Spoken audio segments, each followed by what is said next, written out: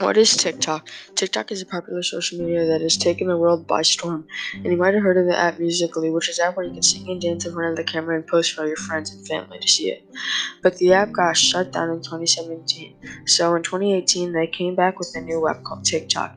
It is the same exact thing as Musical.ly, but with a more modern feel to it. Instead of dancing, it's more funny videos and challenges for kids and teens to do. Although TikTok might seem funny and safe for kids, there is one part that is not safe, like inappropriate content on the app, such as inappropriate language, use of drugs, and much more. Another problem you might run into are the challenges. Although most of the challenges are fun and kid-friendly, some of them can be dangerous and harmful, like the salt and ice challenge. It is where you put salt and ice on your skin and it has a bad reaction and burns your skin.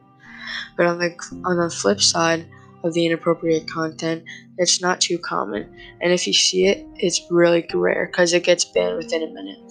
But in that minute, many people see it. TikTok is fun and entertaining and good for kids and teens. Some positives of TikToks you can post funny videos and challenges for kids and teens. Kids can show off their dance moves for their friends and family. And lastly, kids can interact and have fun. However, kids can spend way too much time on the app and become addicted. Although TikTok has some harsh content, it is mostly familiar and family friendly for kids and teens. I hope you found this information useful. Perhaps this discussion will change you to think about the topic more based on our conversation today. I'm Ryan Copy signing off. Have a great day.